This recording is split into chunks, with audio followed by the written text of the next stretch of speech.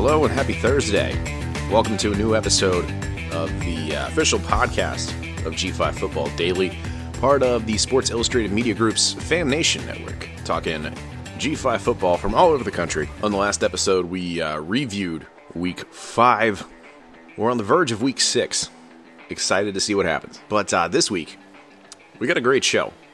And one of the bigger guests we've had in this iteration of the podcast, for those that have been listening to, podcasts that I've been doing for a while. But this is a big one. We have a legend of not just Group of 5 football, but of college football in general. He's the winningest quarterback in the history of college football, actually. And he is up for the College Football Hall of Fame once again. And now he's coaching the NFL. It's Kellen Moore, former Boise State quarterback, joining us in a little bit. Excited to see what he has to say about his candidacy, about his old playing days, and about the current state of the Boise State football team.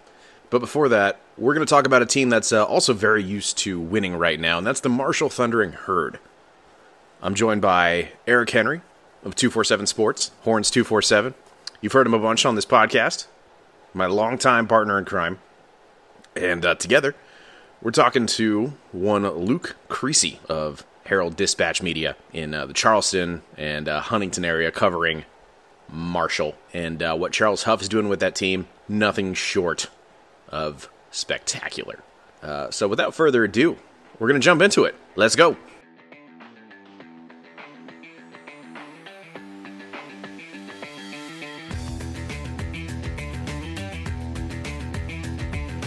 We're kicking things off today by talking some Marshall football with a special guest.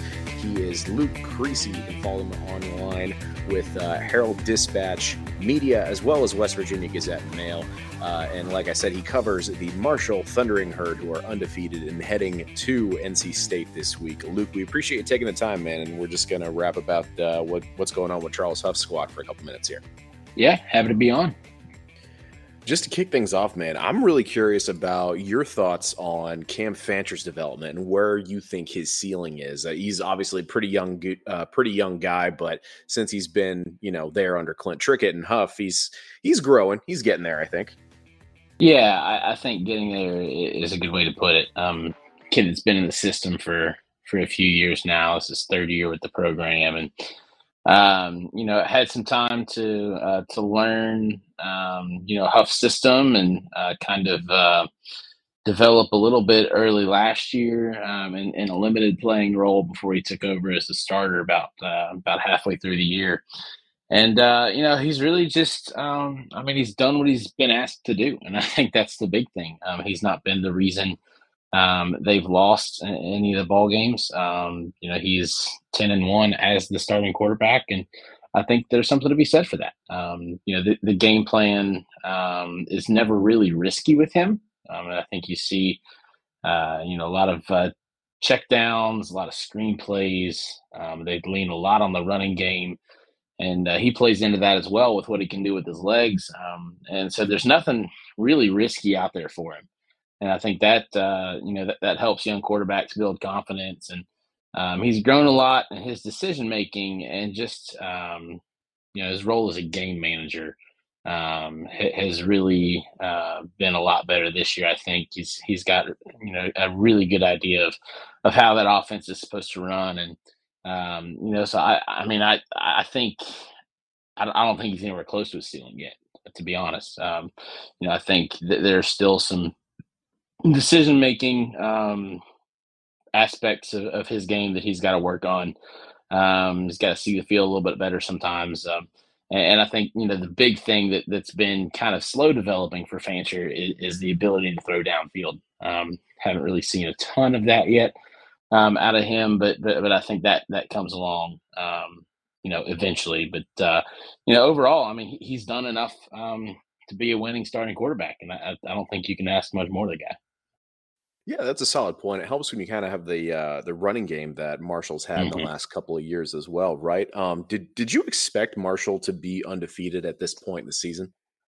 I think the biggest test was probably, to be honest, ECU. It's a place Marshall historically has not played well in, and a program that they've kind of gone back and forth with throughout the years. But I think that I didn't think 4-0 was out of the realm of possibility.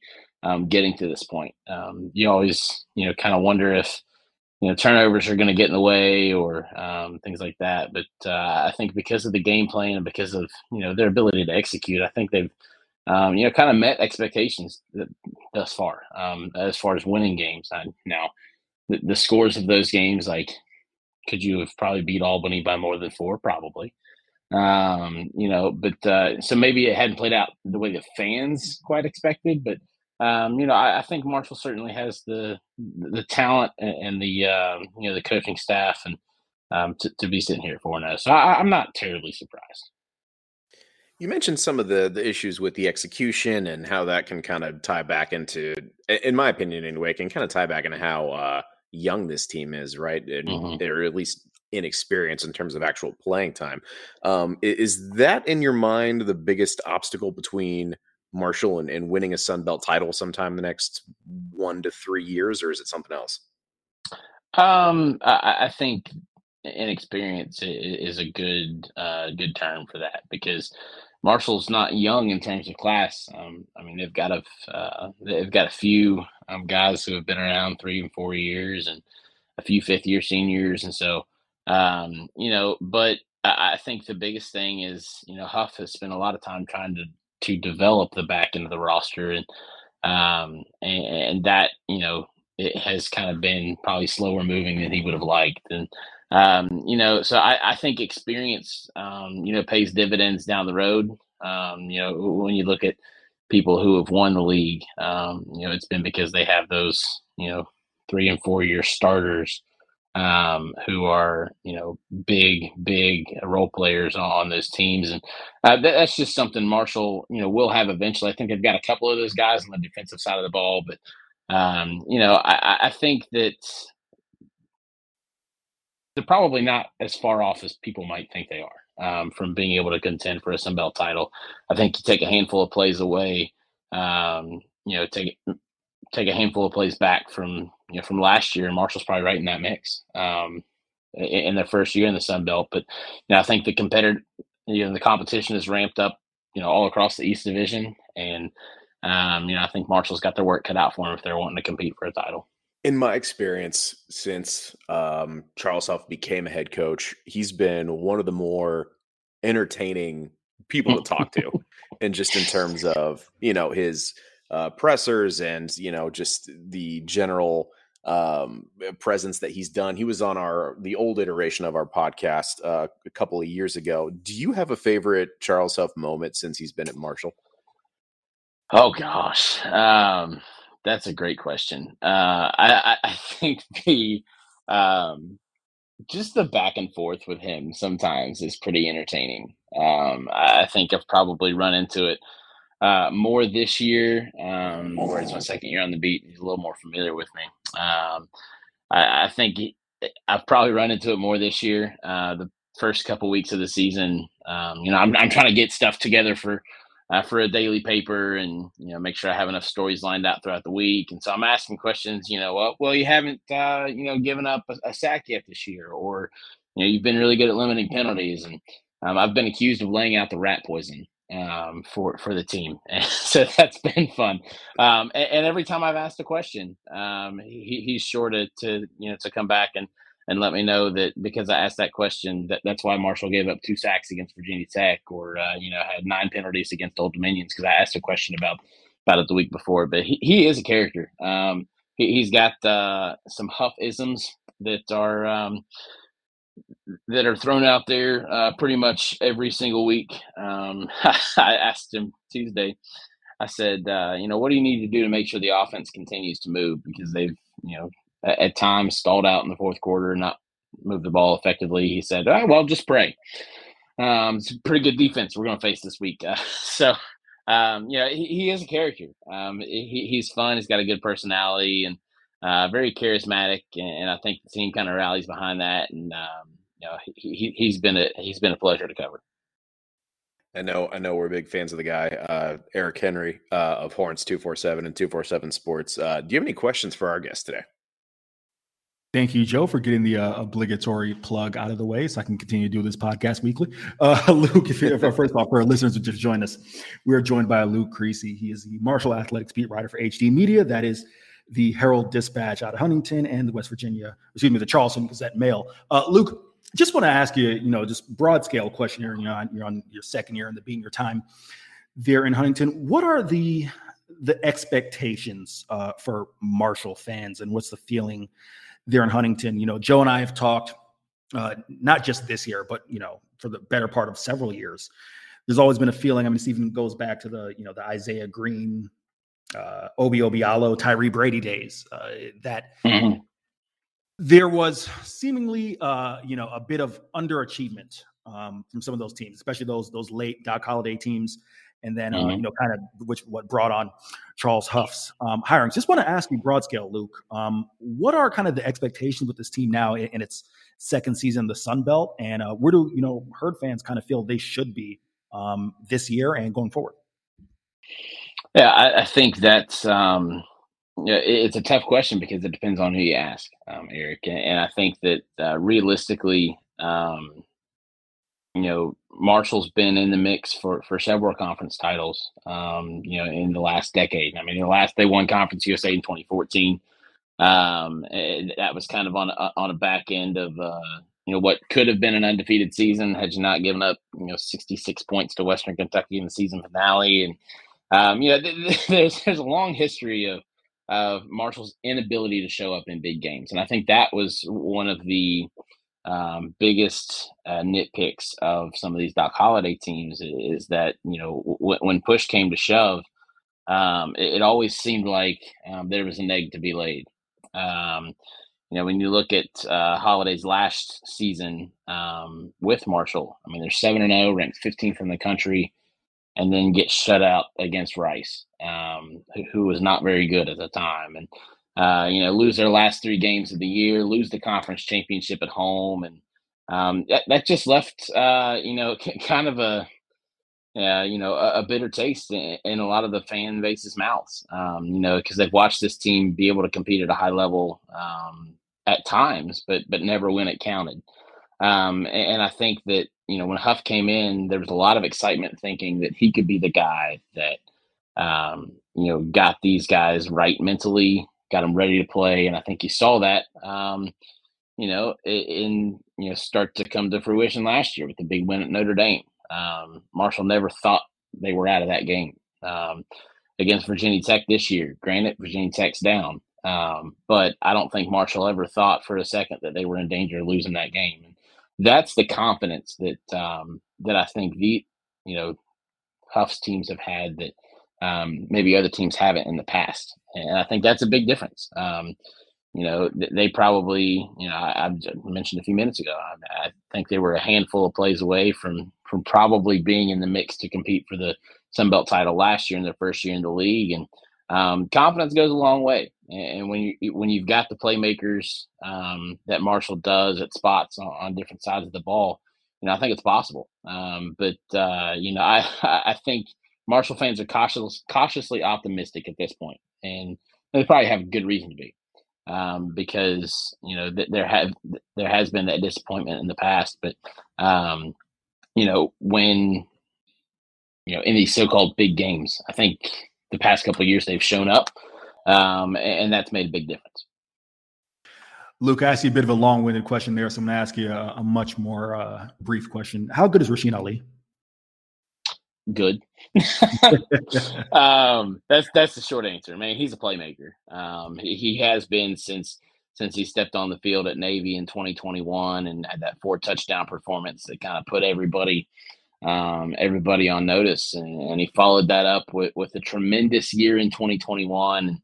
Unfortunate to see him go down with an injury last year, but has picked up quite literally where he left off. He's got at least 2 touchdowns in every single game this season, had 3 against ECU, and really just a difference maker out there. And, his ability to run the ball like that gives this offense, kind of a lot of mojo. Again, if you're just joining us, we are joined by Luke Creasy of HD Media. Luke, for listeners who've been with us for a while, know we like to end things on kind of a bit of a fun note with our guests. So it will be no different with you today. Want to start here. What is your favorite thing about living in the Huntington, Charleston, just the entire West Virginia? What's your favorite thing about that area? And the second part of that question, what is your favorite restaurant in Huntington? And I've had the experience of going to both Fat Patty's and Grumpy Gary's, but I need to know, from someone who's there on the ground, your favorite restaurant there in the area. We'll start with the first one, and man, I love a lot about, I've lived in the area since I was in second grade. We moved here in 2001. My family did, and I've just kind of I hit and stuck. And so, I've been here. There's a lot of fun things to do. Of course, West Virginia as a state is beautiful, but man, we've got a really good music scene in Huntington, and we've got a lot of guys and a lot of gals who have made good on their music careers, and so we've got a nice little local club here, not too far down the road from where I live, and it's always got some fun bands coming through there, and so I think that's probably my favorite part right now. But man, as far as where to eat, there's so many good places. But I am a sucker, and if you ask my wife, she'll tell you this too. Oscar's Breakfast Burgers and Brews is a local joint. It's just outside of Huntington. It's in Barbersville, but it has hands down some of the best food any time of the day. And local guy owns it named Jason Beater, and he's got several businesses. But man, I can always get down with some Oscars. All right, Luke, we're going to go ahead and wrap this one up. Joe, you want to go ahead and close this podcast, sir?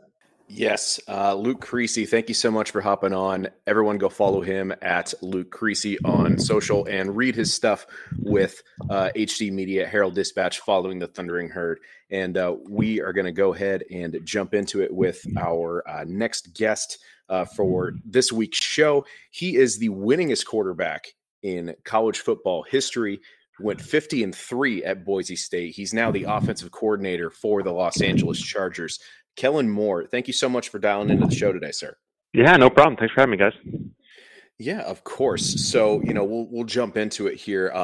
Since you've been a coach in the NFL, you jumped right into it after your playing career ended in 2018. What's one big lesson that you've learned since you've made that transition from player to coach?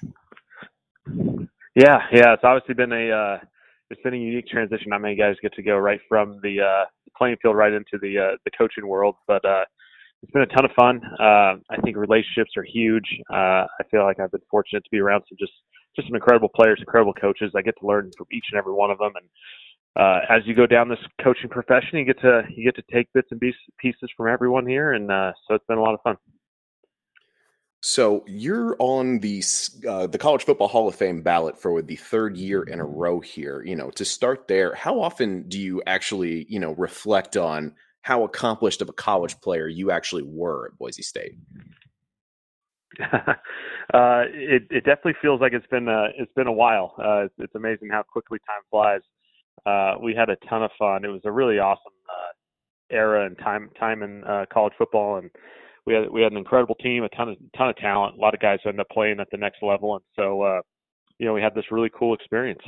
4 years of winning 50 games and lost 3 really close ones, and it was just such a fun experience. And so, my kids are now 7 and 9, so now they're starting to get it and they're understanding stuff. And so it's funny when we start showing, we'll watch Boise games on Saturdays, and you're kind of explaining when you played there before to them. So it's been fun. Have you set your kids around the old YouTube machine to show them your highlight reel yet? They're on YouTube just as much as we are, and so they've definitely snuck up on a few highlights from the past. But it's certainly a fun experience that we had. What would it mean to you to actually break into that College Football Hall of Fame class in 2024 coming up here? I think it'd be an awesome representation of just a really cool era in Boise State football and really college football in general. Just we were right on the cusp of having a huge impact on the game, and so won a lot of games. Were really, really close. We had a couple instances in there where we just lost some really close battles, but it was a really fun era. To have an opportunity to potentially represent Boise State, kind of the non-Power 5 world. I think it'd be a really, really awesome opportunity.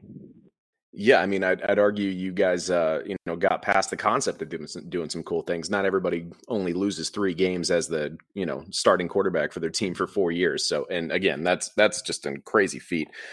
So you mentioned that you did watch a little bit of Boise State's games this year with your family. So I'm curious what you kind of think of the current edition of the Broncos right now. Yeah, we're always Broncos. We always will be, and so. We're always trying to catch them a little bit on Saturdays and all that good stuff, and catching all the different people that we certainly know and love throughout college football.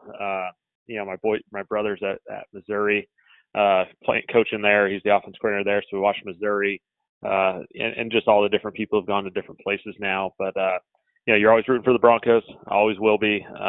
They've had a couple tough battles here early in the year, and so.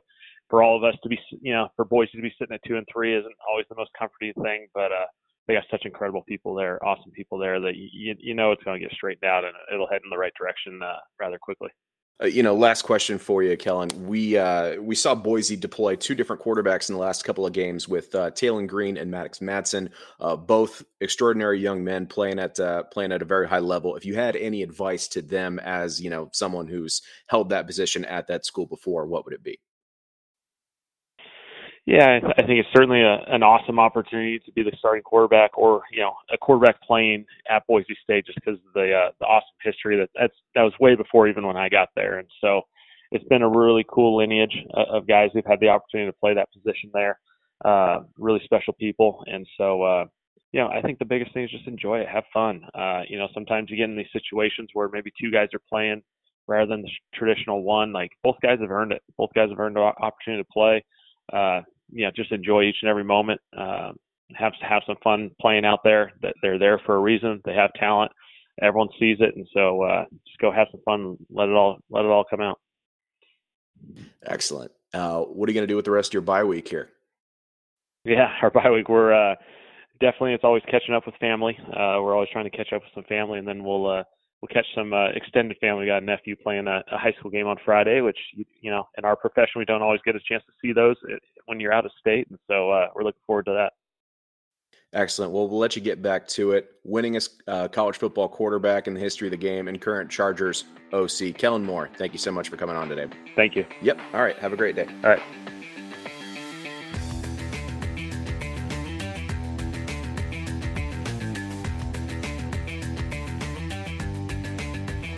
First NFL coach on the show.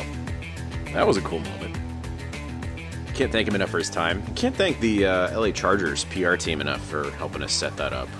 Appreciate that. We want to get him on a little while back, but as you can imagine, bit of a busy time of the year for, those guys in the National Football League. But good to hear his thoughts. Some words of encouragement for the Broncos there. And before him, Luke Creasy talking about Charles Huff. I do yourself a favor and watch Charles Huff's press conferences every week. Those are usually posted to YouTube, as well as his availability with the Sunbelt media contingent. I guess that's what you'd call that group. In fact, just this past week, on that Sunbelt media call, I asked Coach Huff about a comment he made actually last week about Coach Brent Pry at Virginia Tech, who's a longtime friend of Coach Huff. In the build-up to Marshall's win over Virginia Tech, Coach Huff mentioned that he, just knew a lot about him, knew a lot about his taste in music, and mentioned that he'd probably be listening to the Allman Brothers on the way to the game. Coach Pry would be, that is. So I asked him about that, and here's a little clip of that. Real quick, Coach, when we talked to you last week, you mentioned, your friendship and prior relationship with Coach Pry and how you knew he'd be listening to the Allman Brothers on the way to the game. What's your favorite Allman Brothers song? I couldn't even pick one, to be honest with you. If I was in the car with Pry, he'd have like 6 that I was supposed to be listening to. Ricky and I are Backstreet fan lovers, so I could probably pick a Backstreet Boys song before I could pick an Allman Brothers song, but I got nothing on the Allman Brothers. Fair enough. Thanks, Coach. My favorite part about that bit that you can't tell from listening to it, we're on a Zoom call, right? And just off to the side, dialing in from Norfolk, is another good buddy of Charles Huff, Ricky Ronnie, who he referred to, just laughing hysterically. And then Kane Womack, South Alabama's head coach, comes on after and is like, I'm so happy I know that about those guys now, that they love the Backstreet Boys. Oh, man. Truly larger than life. That was Backstreet Boys, right? That wasn't NSYNC? I've confirmed with my wife that was, in fact, the Backstreet Boys and not NSYNC. All right. Thank you all so much once again for listening to the official G5 Football Daily podcast. If you haven't already, go ahead and subscribe. Leave us a review. Follow us at G5 Football Daily on Instagram and TikTok for clips from the podcast. If you want to follow me on Twitter, I'm at JOEHIO_. If you want to follow Eric, he's at EricCHenry_. If you're at all interested in the Texas Longhorns, highly encourage you all to follow his coverage with 247. Thank you again to Kellen Moore. Thank you again to Luke Creasy. Happy football watching, everybody. Let's have a great weekend.